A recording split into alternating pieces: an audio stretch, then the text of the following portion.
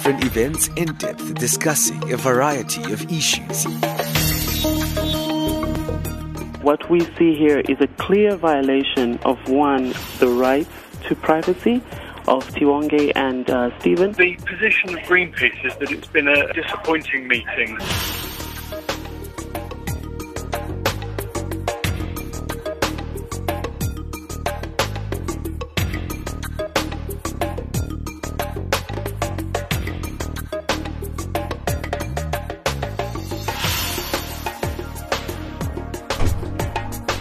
Well, thank you for joining us right here on Channel Africa, the voice of the African Renaissance. You're with me, Benjamin Moshatama, on our frequency 9625 kilohertz on the 31-meter band to Southern Africa.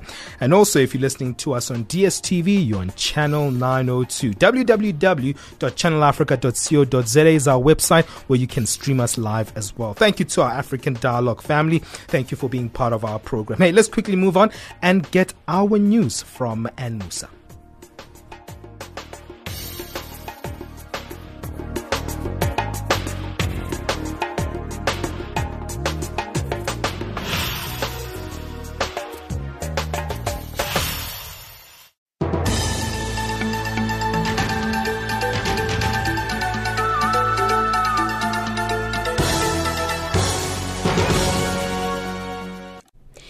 In the headlines, Mali's High Court rejects a treason charge against President Ibrahim Boubacar Keïta. A new UN report reveals children in the Central African Republic are victims of relentless violence. And UN Human Rights Committee to look into rights violations in South Africa.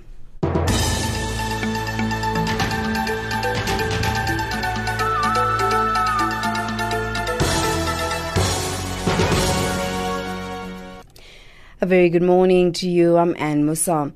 Mali's High Court has rejected an attempt by a civil society collective to have President Ibrahim Boubacar Keïta face a charge of high treason. The BIPRAM collective, the Popular and Pacific Intervention Bloc for the Reunification of Mali, accuses Keïta of high treason and calamitious management of the country. BIPRAM's announcement that it was filing a complaint last week sparked controversy in Mali, as intellectuals and a politician cited as members or signatories denied having any part in it. A new UN report has found that children in the Central African Republic have been victims of relentless violence in 2013 and 2014. The country has been plagued by successive waves of intercommunal violence.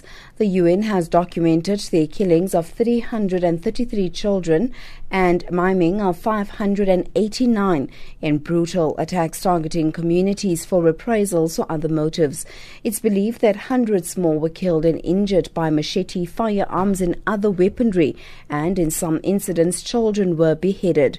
Meanwhile, the UN has documented 500 rape cases and other forms of sexual violence since 2011, including cases of rape and sexual violence on children committed by international forces and United Nations peacekeepers.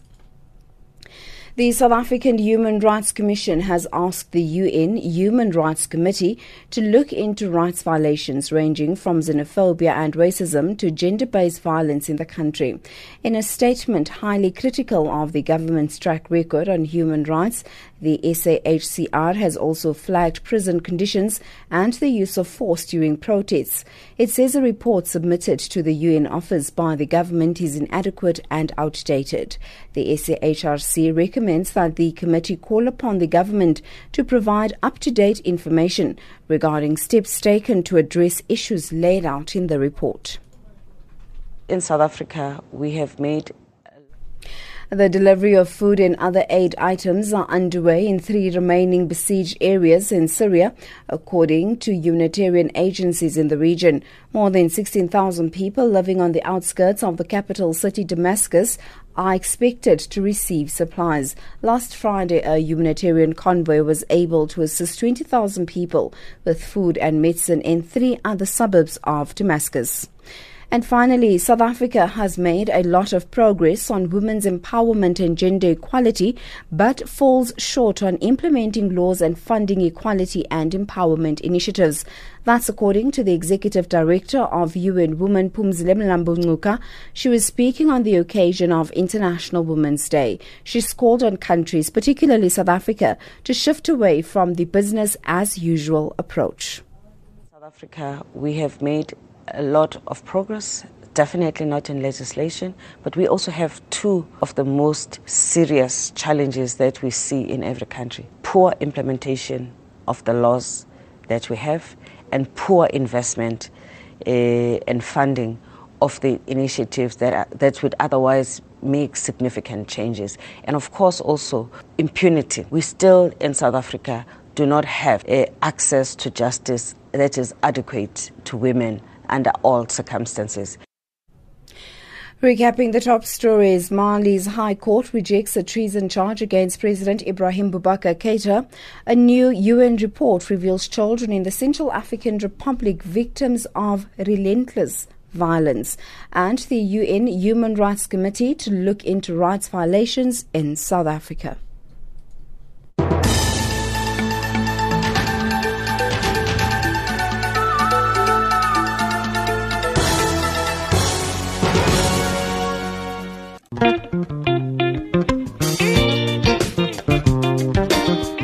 Channel Africa has some good news for you, the listener. The station now has an interactive voice recording system.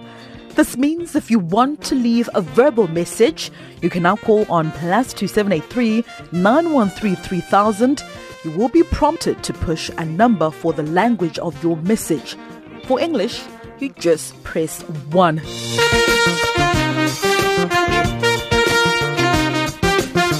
So if you want to leave us a message which we can play in a later program and answer your question, play your message, remember to dial +2783 913 3000 and wait for the prompt to press 1 for English. Channel Africa, the voice of the African Renaissance. Yes, you are listening to Channel Africa, the voice of the African Renaissance. My name is Benjamin Mushatama, and today you are listening to us right here on DSTV channel 902. And remember, on shortwave, our service into the continent of Africa, we are on the frequency 9625 kilohertz on the 31 meter band to Southern Africa. You can also stream us live daily on www.channelafrica.co.za. Remember, we come to you at 11 o'clock Central African time. That's 11 o'clock to 12 o'clock every day from Monday to Thursday. Well, I'm excited about today's show. Today we're looking at International Women's Day, which has been declared by the United Nations. And the theme this year is Planet 50/50 by 2030. Step it up for gender equality. That's the main theme.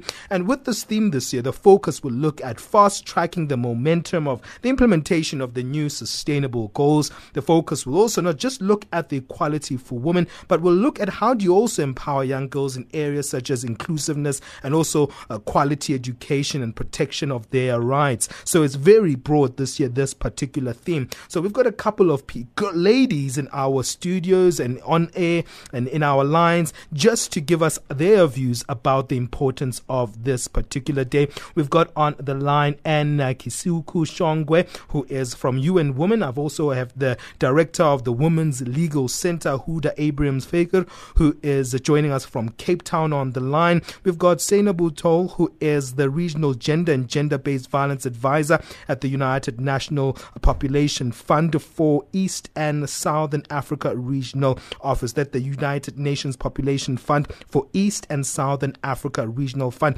In studio, we have Dr. Janet Rodgers, who is from the Africa Diaspora Forums League. So we've got a lot of talking with all these four girls who are going to be part of the conversation. But let me start with you, Seynabou. Thank you for giving us your time here in Johannesburg. Let us know just a little bit about the importance of International Women's Day.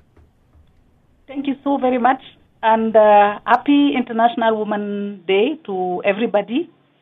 It is important for the women's movement to take stock, to look back, at the achievements and see the gaps to move forward. It is the time for celebration for the woman movement. And what are we talking about, Seynabou, when we're speaking about a woman's movement? What is the main thing that actually distinguishes this movement that you're talking about? We are talking about everybody that is concerned about gender equality, about women empowerment, about making sure that women are part of the broader agenda, the development agenda. We are talking about government, civil society organizations, women in faith. We are talking about women at community level, grassroots women, women in private sector. We are talking about all kind of women and men for gender equality. This is what we call the woman movement. Yeah, okay, let's move on to you. And from UN Women, tell us a little bit about the mandate of UN Women, because many people don't understand it. And tell us a little bit about what UN Women will be doing this year as part of this theme, especially on this special day. Thank you so much, Benjamin, and thank you to our listeners. International Women's Day is the first opportunity we've had since the General Assembly in September 2015, where the world agreed to come up with a new set of sustainable development goals that the entire world will be accounted for. And of those goals, one of them speaks specifically to gender equality and women's empowerment. We look at issues such as discrimination of women. We're looking at what are the opportunities to actually grow women in the economy. The work of UN Women is generally around women's empowerment and gender equality. I'm sitting right now at the Johannesburg Stock Exchange, where Ring the Bell for Gender Equality has just happened across 34 stock exchanges across the world.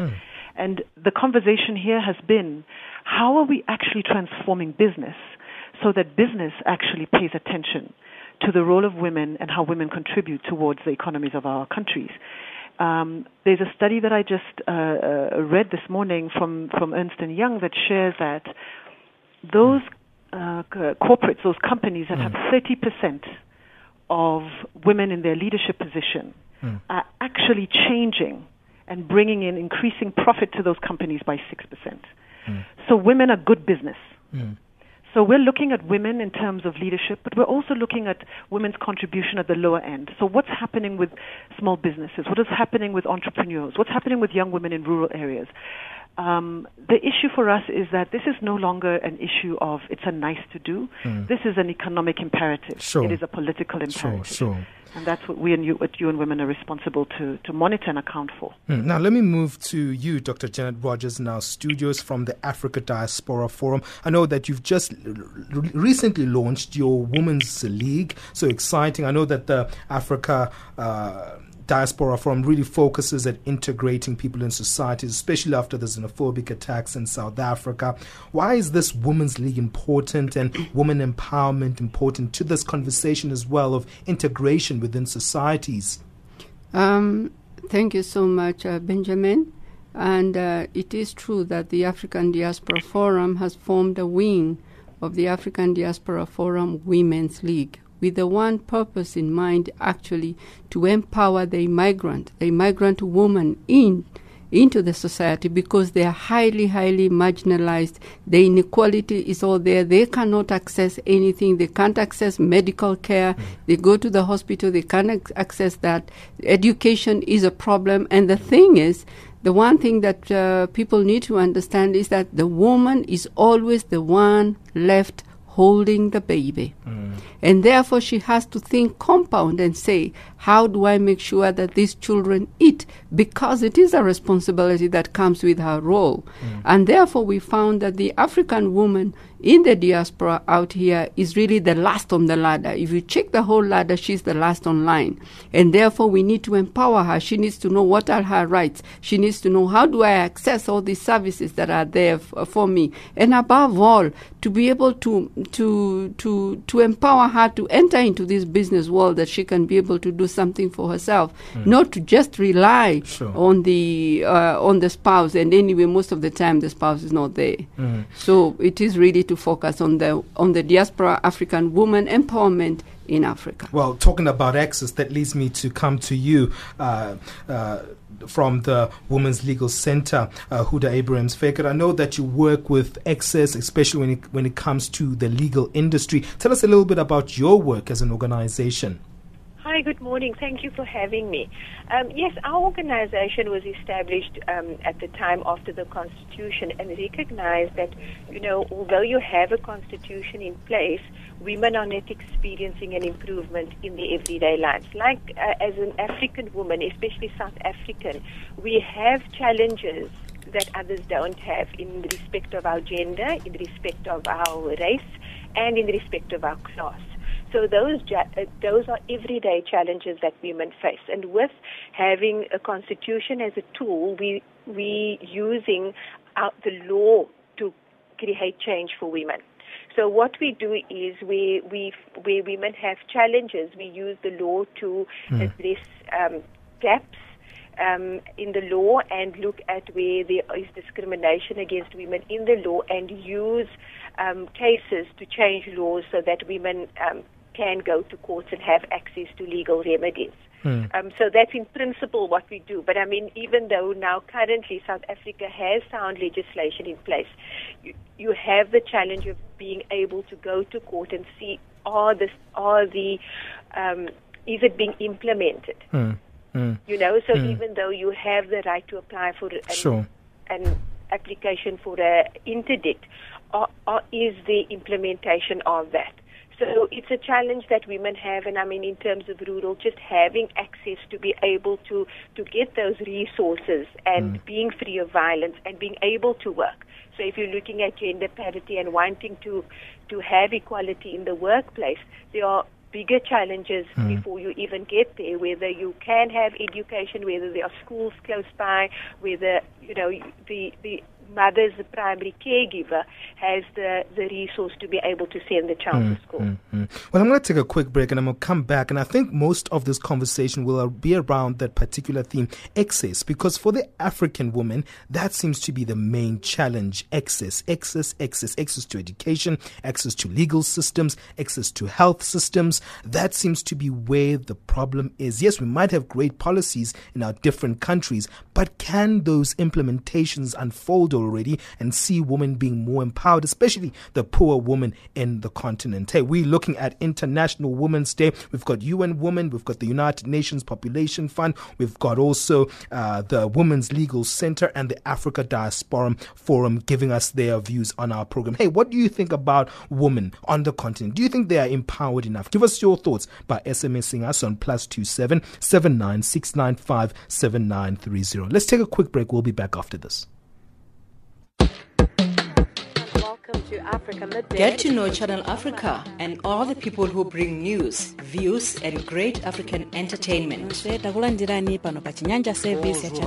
Bonjour à tous, merci encore une fois d'être sur Channel Africa. Hii ndio taarifa habari kutoka idhaa ya Kiswahili ya Channel Africa. You can now catch Channel Africa on DSTV Audio Bouquet, Channel 902.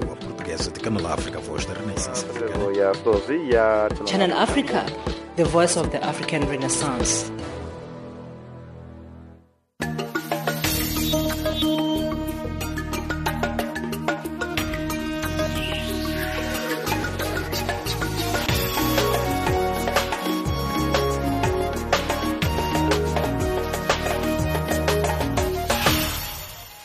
Yes, you are listening to African Dialogue with me, Benjamin Moshatama. Today is International Women's Day. If you were a woman today, I hope someone is making you special on this particular day. And today we're looking at this theme that has been declared by the United Nations, Plan 50-50 by 2030. Step it up for gender equality. Now, I want to speak about the issue of access because we spoke a little bit briefly about what needs to be done, the challenges that exist, especially for women. Coming back to you, and from UN Women, in terms of that issue of access, what's the challenge there, especially for the African woman? That's a very big question, Benjamin, because access is exactly where we're trying to break the barriers that have existed for decades for women. And what we're seeing is saying, where can we find the opportunities for women to be able to access, whether it's economic opportunity or political opportunity or even social opportunity. And so we're looking at access in many different ways. The one is obviously at the policy level and trying to say, how do we ensure that what South Africa has already done, which is to say we're going to look at employment equity. We're going to look and make sure that equal pay for equal work between men and women. We're going to make sure that in every single company, every organization, we're going to ensure that we're looking to reach 50-50 by 2030. Is this a pipe dream? I think it's possible, but I think what we need is to get the kind of champions that will lead in ensuring that access by women is possible. We have a big campaign as UN Women called He for She, where we're identifying champions who are the heads of large corporations, the head of political leaders, as well as like academic institution leaders who are saying we are going to ensure that we're providing and creating opportunities so that women can actually access. South Africa has done a lot of work with whether it's with BBEE or with affirmative procurement strategies or with Parliament and being able to make sure that lists have numbers. So the issue of quotas, as controversial as it is, continues to be important. And the reason that it's important is because we are then able to actually measure and hold different institutions and organizations possible. But on the flip side, we have to be able to prepare women to actually take up that access. Right? And I think what's interesting about that is that how do you ensure that access trickles down to the least of the least, to the most poor and the most vulnerable? And you work in this area, Hoodah, in terms of ensuring that people, women from different parts of society access legal systems. But what's the challenge in that regard? Because when we look at the legal system in South Africa, sometimes it can be a little bit too costly. Of course. And that is why one of our services we provide is free legal advice. So any woman can come to our offices for free legal advice, because I think before you even look at how they're going to access their rights, they need to be aware of what their rights are and that it is able to be protected. So informing women of what their rights are and what they're entitled to would be the first step. So we do free legal advice at our offices, but we also engage with community-based organizations and have workshops and trainings so that women can understand what their rights are and how they can seek legal remedies. And so on the issue of the costs of that, we then, that is why we follow the strategy of litigating using test cases, because when we challenge a law, then we change the law for the benefit of a community of women. So that is one way of achieving rights for women. But at the same time, we empower women and direct them to where they can go to access their rights. And we also provide support in that respect. Hoodah, in terms, as much as your organization does all these great things, I'm sure there's a challenge of actually getting the word out, because people don't know where to go when it comes to legal systems. Yeah, and I mean, even for us, funding is an issue because we try and engage with rural communities. But, there's lack of resources. So to get there, it costs money. And then when we do, there are very few women that respond to us. So it's definitely an issue, and that is why a key factor would be your community-based organizations, because through them we use social media, we engage. The language barrier is also an issue. So we have to engage with communities in the communities that they are in and in the language that they speak. Which is also another challenge if we move to that issue of language barriers when it comes to the legal system. But I need to move on to you, Seynabou, and look at the issue of the vibrant population on the continent. We know that we have a growing youth population, it's vibrant, but also there's that challenge where they don't have much access to education, they don't have access to employment. There's a huge unemployment problem on the continent. How do we deal with this, especially when it comes to women, where they seem to be the last in the chain, as was highlighted by Dr. Janet Rodgers? You are very right, Benjamin. Africa is a youthful population. We have in all of our countries more than 60% of the population being below the age of 35. So we really need to plan properly for them when it comes to education, when it comes to access to services, and when it comes to employment. The challenge we are facing is really the challenge of education and the challenge of African youth being skillful to be ready to embark on development. So that's the first challenge. The second challenge is access to health services, reproductive health services. If you look at the region or the sub-region where we are, you will find high prevalences of HIV, high prevalences of gender-based violence. These are not factors that will help us to move forward at the pace that we want to move. You will find that in our region we have a lot of child marriage issues, and this hampered the future for this generation, for the girls, for the younger girl. It kind of left them outside of the development role. So we are facing huge issue, but it's not like, I don't want to appear like too pessimistic. Sure. There is the way out.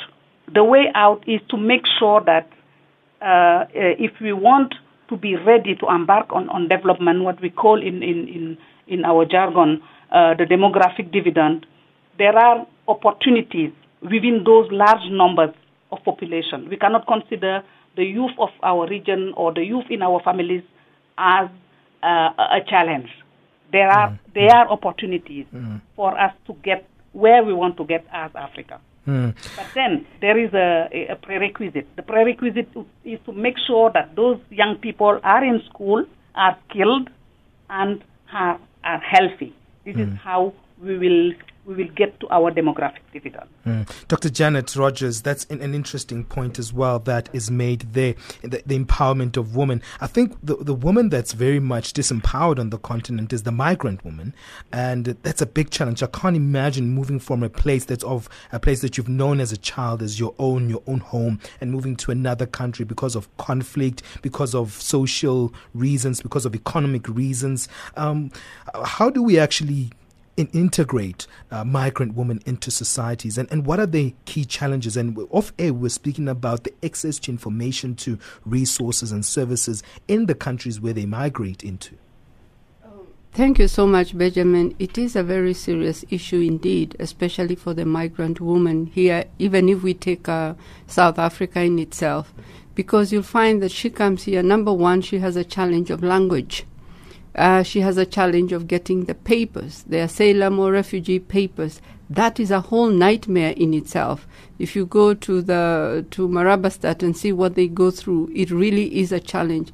And this is where the African Diaspora Women's League is coming in, to be able to deal with that woman who cannot even speak the language, to be able to come into the office and be able to say, this is my problem. I went to this clinic, they didn't treat me. What do I need? Then we now lie as a partner with the human rights, who give them a letter to actually be able to access that medical health. We the challenge of information, the challenge of language, the challenge of even being accepted in the society and being able to work together is a huge challenge for the migrant woman. And more so when you look like even if you are to look at the sub-Saharan Africa, you'll find that most of the women give birth to around 3 to 4 kids. Now, if you are in charge with 3 to 4 children, that is a big milestone. That's a big one, which stops now the women from getting higher education and being able to access this, and also even having the ability to listen to radio. Like now, how many women are listening to the radio? Those who are in the low income. Yes. How many of them are even able to use the internet? How many of them do have airtime in order to phone and be able to find out information? Those are serious basic challenges that are facing the immigrant woman. And we find that we need to work also with the religious community, with the churches, because most of them will go to the church anyway. That's their starting point. Sure. Yeah, that is their starting point. Yes. So much as we are talking, we have good policies. The issue of implementation and actualizing it is where the challenge is. And you'll find the African Diaspora Women's League Center is partnering with, women shelters, education, legal centers, so that we can actually say that in this particular area, and that is why even the launch took place actually in Yeovil, because it's cosmopolitan. Yes. You have a lot of foreign women from all angles to be able to be able to come into the center. And even another thing was, as we are talking about International Women's Day, if we just move slightly from the immigrant woman and look at our own local girl, our own girl child here in South Africa, we have one issue which I would like to highlight. Sure. Our girls here get pregnant at a very early age. Between the age of 14 and 17 and 18, they already have children in order to get the foster care, the upkeep, and the maintenance from the man. That is a very serious thing that needs to be addressed because it takes them out of school system. And I think that you bring such an important point there about men also playing a role here in how they perceive women as well. And we'll come back to that. But I need to wrap up with the director of the Women's Legal Center, Hoodah Abrahams-Fayker, because she has other commitments and she gave us just a bit of her time. Hoodah, how do we wrap this up in terms of ensuring that we create a system that is accessible, especially when it comes to the legal system? We make sure that government is doing more to bring these services closer to communities, just like Dr. Janet Rodgers was highlighting that the first place a woman would go to is not to town. They would go directly to their church or the next door spaza shop. They go just directly to where they're located to get assistance. How do we make sure that we create a system like that, especially with the legal systems? And that's exactly why it's important to create awareness within communities so that where they turn to will be able to point them in the right direction. Sure. So I think that would be the first step. I mean, obviously, the legal resources is a way of seeking protection, but in order to do that, you need to be able to have access in terms of practically and logistically, is there a court close to you, and to be able to do the administration part of it, and that is where government needs to play a role to say, is it accessible? How do we get to court? So in terms of having a radius where there's access, and then most importantly is the affordability. So when you're looking at the people that play a role at the courts, are they gender sensitive? Do they know? Are they aware of what the rights are? And in terms of what women are going through when they apply for an interdict, they are being traumatized, or is the environment an enabling environment to be able to make that application, instead of being insensitive and saying, sorry, but we can't help you because you need this form or that form, that they need to be aware of the background and the challenges that women face when they first make that call to actually seek legal redress. So I think to sum it up in 2 points, it would be that women are empowered and they are aware of what their rights are and how to access those rights. And when they take the step to access, that they are given the environment to be able to do that. Well, thank you for giving us your time, Hoodah. We'll continue with our other guests from UN Women. We've got Anne Kisuku Shongwe, and also we've got from the United Nations Population Fund, Seynabou Tall, who is the Regional Gender and Gender-Based Violence Advisor. And in our studio, we've got Dr. Janet Rodgers from the African Diaspora Forum's Women's League. It's 11:33 Central African time. We'll continue this conversation after this break. What do you think about the empowerment of women? Do you think that Africa is doing enough to empower the African woman? Give us your thoughts. SMS us on +27 79695 7930. Email us at info@channelafrica.org. Let's take a quick break. We'll be back after this.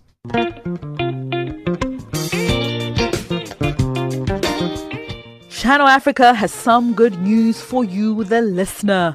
The station now has an interactive voice recording system.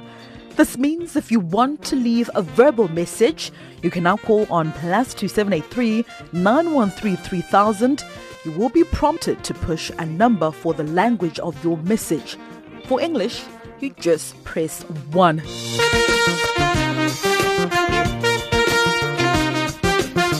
So if you want to leave us a message which we can play in a later program, and answer your question, play your message. Remember to dial +2783 913 3000 and wait for the prompt to press 1 for English. Channel Africa, the voice of the African Renaissance. Okay. Let's go back. Going back on air, I'm with having the conversation there with Dr. Janet Rodgers and from the Africa Diaspora Forum Women's League, because we're just excited about this conversation. So we sometimes speak off air about these issues. But let me come back to our guest also on the line to look at the issue of, the role of women, especially when we look at the new Sustainable Development Goals by the United Nations. That seems to be an important factor. And UN Women is playing a role in this when it comes to the Sustainable Development Goals. You're probably pioneering when it comes to women issues. Tell us a little bit more about why women are so central to this new theme. Well, women hold up half the sky. I think that's a well-known cliche. Definitely. In many of our countries, actually, we're even more than 50%. But I think, as I said, we have examples, and I'll just share that in Ghana, there's statistics that have come up from the World Bank that show that in Ghana, over 50% of the economy is driven by women.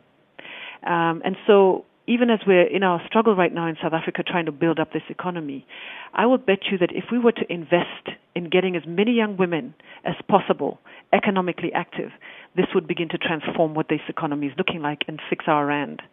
So the big issue with women is that we need to remove all the discriminatory practices that exist and open up the opportunities so women in all walks of life are able to have the access that we talked about earlier. For us as the Sustainable Development Goals, we have now indicators that walk across.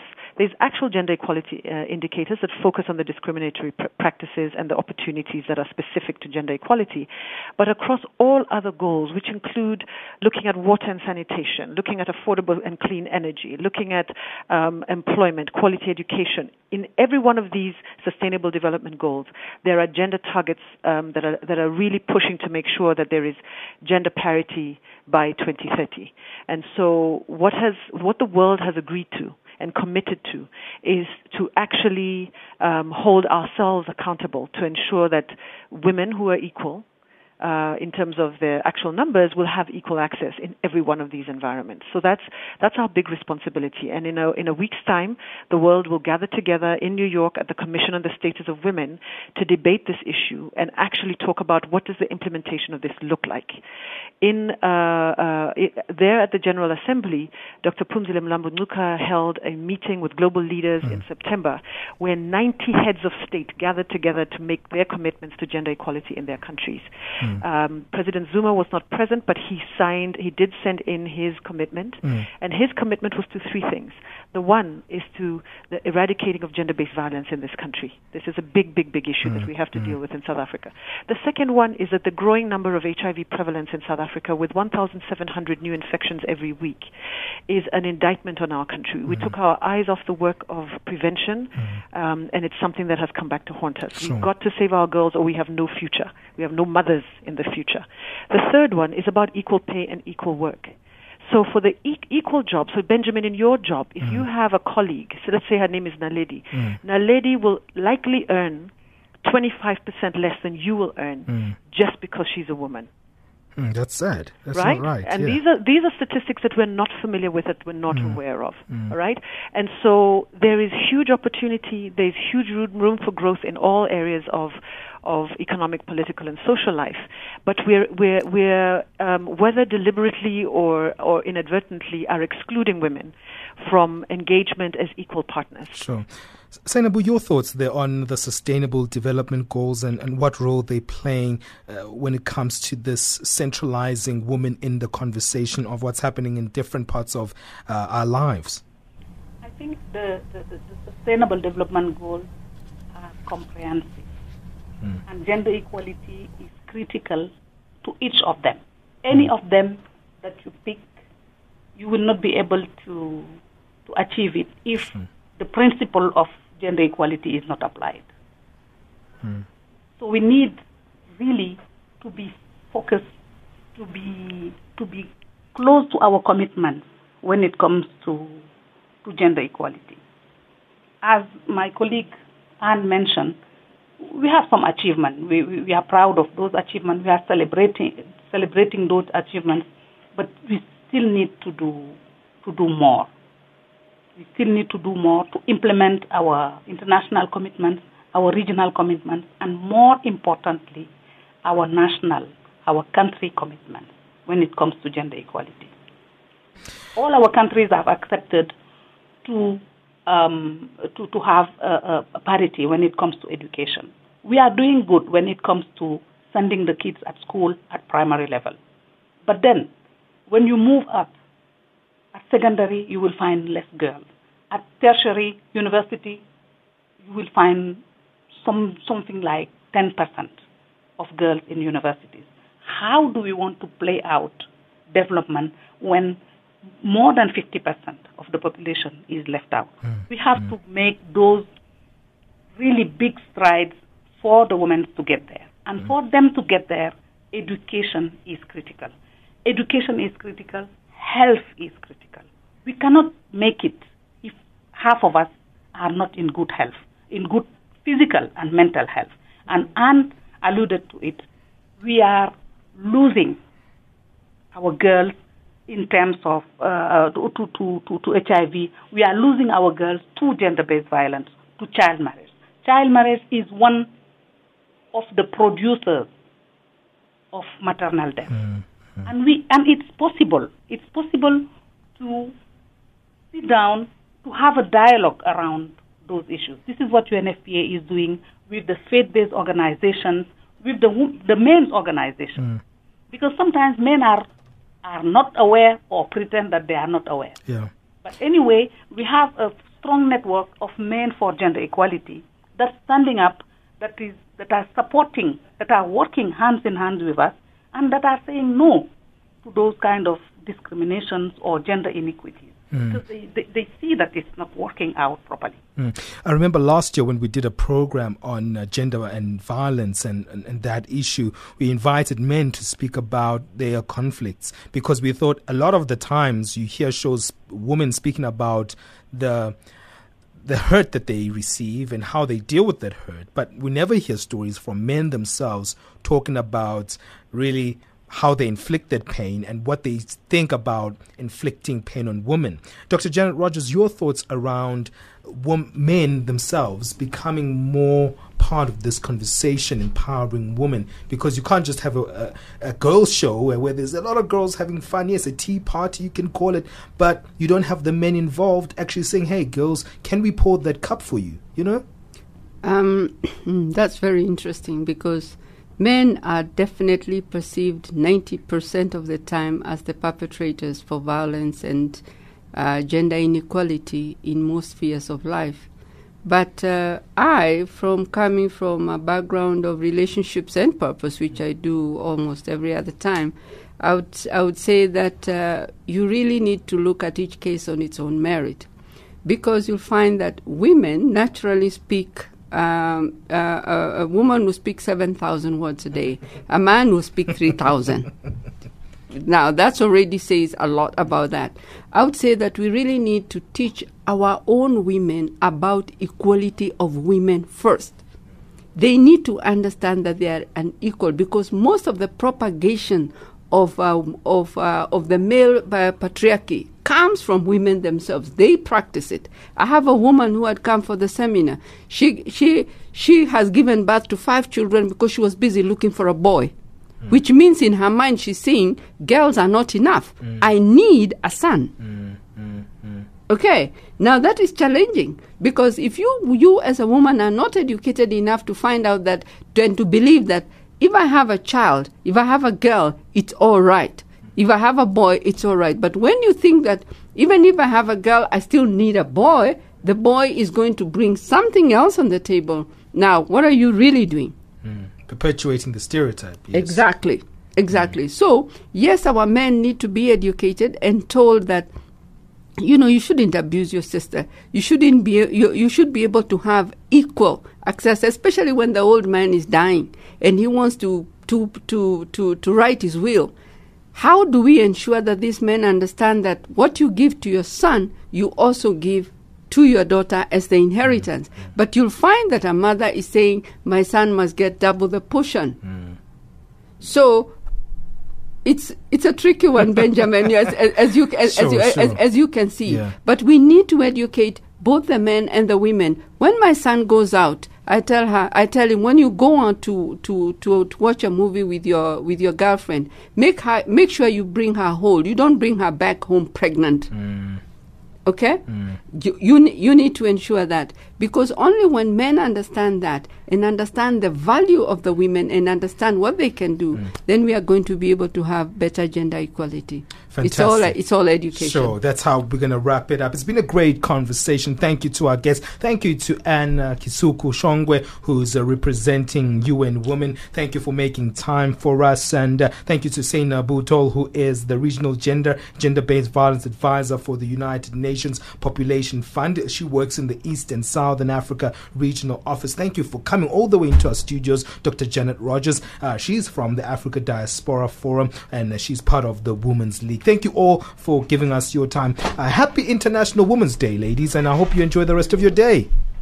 Thank you, Benjamin. Thank you so much. Great. Thank you so much, Benjamin. Thank you. And we appreciate this time. Fantastic. It's been a great one. Hey, what are your thoughts around this conversation? Remember, you can send us your SMSs on +27 79695 7930, or you can email us at info@channelafrica.org. Well, Wisani is settling in. He's getting ready to give you our economics news. Let's get that from him.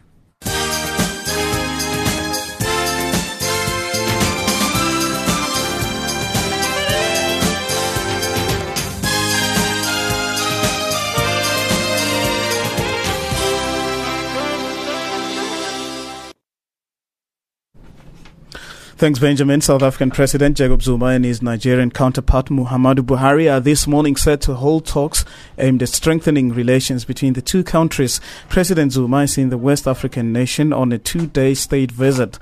Both leaders will seek to improve frosty relations between the two nations in their deliberations. International Relations Minister Maite Nkwane-Mashabane says President Zuma will urge the Nigerian government to clarify its trade regulatory framework to make it easier for South African companies to conduct business in that country. If the trade regulatory framework in the country is very clear and there was any deliberate attempt to undermine that should be clarified. But I think it helps a great deal if we both improve our regulatory framework in both our countries so that business people know exactly how to deal with this kind of challenges.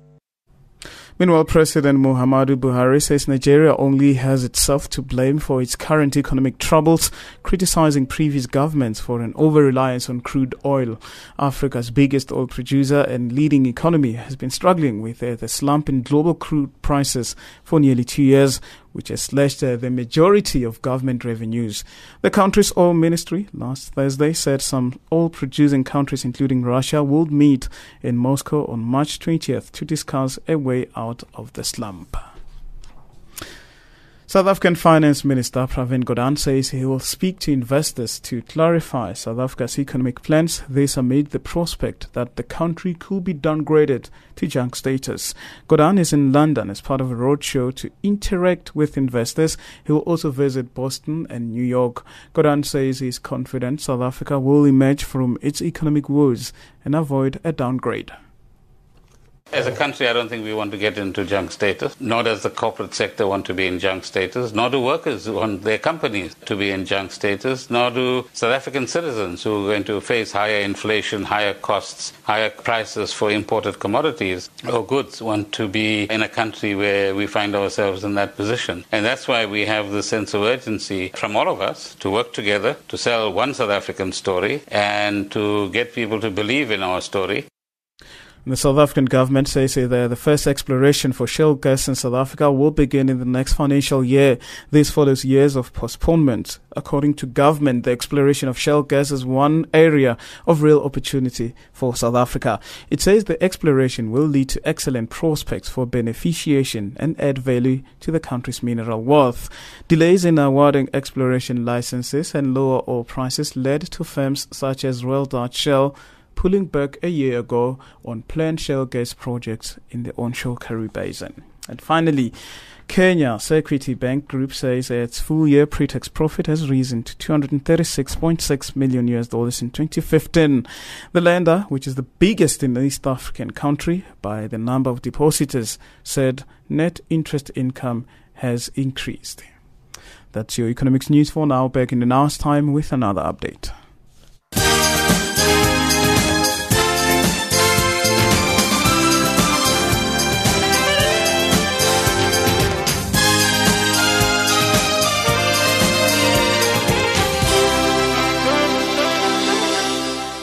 Time now, let's move on and get our sports news.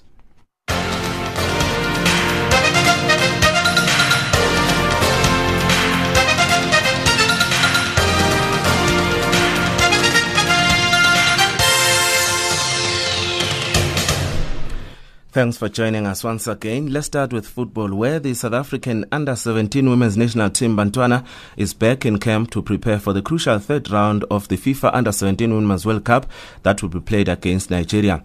The match will take place on Saturday, the 12th of March at the Abuja National Stadium in Nigeria, and the kickoff of that match is at 5 p.m. Central African Time.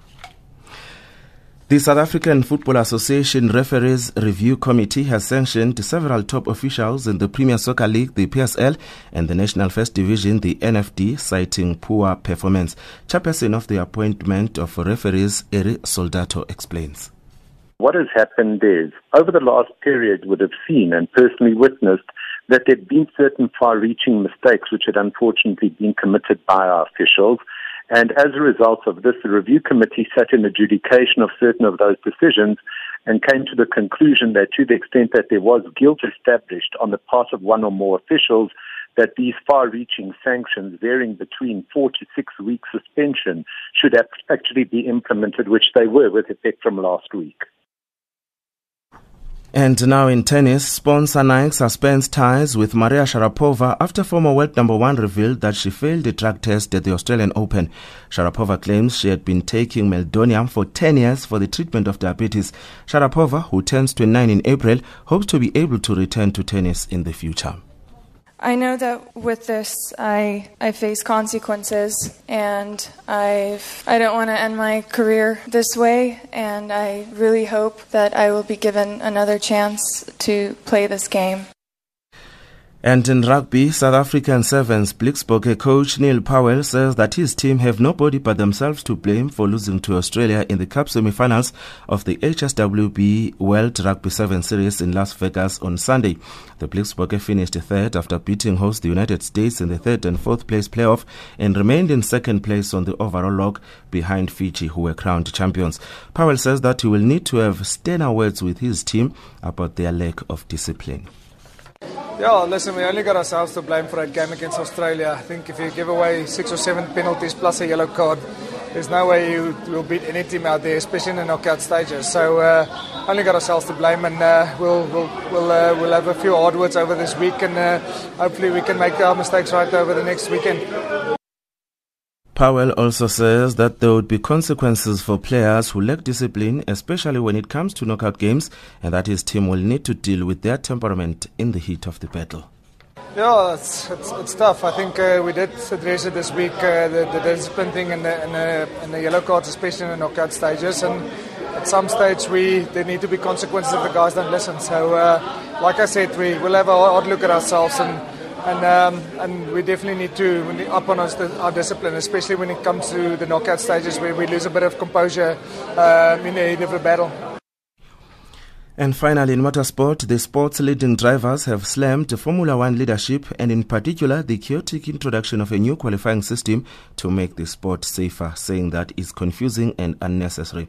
Renault debutant Joylyn Palmer says that he does not think that the danger element should be lost.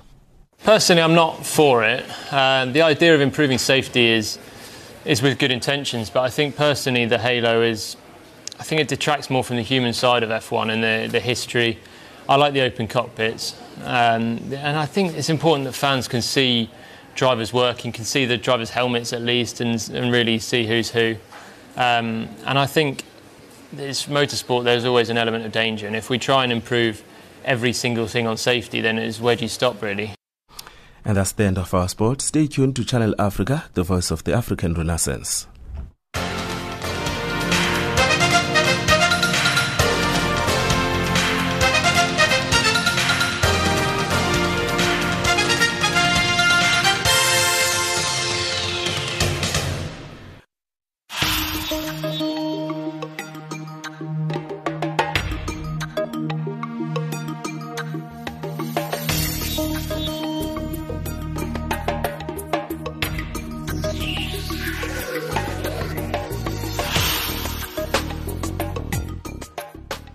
Well, that's how we wrap up our show today. Remember that we come to you every Monday to Thursday at 1100 hours Central African time. You can interact with us via Twitter at African Dialogue, or remember, you can send us your SMSs on +277 969 7930. Do you think enough is done to empower women on the African continent? That's what we're asking today. Send us that SMS, or you can email us at info@channelafrica.org. Email info@channelafrica.org. That is our email address.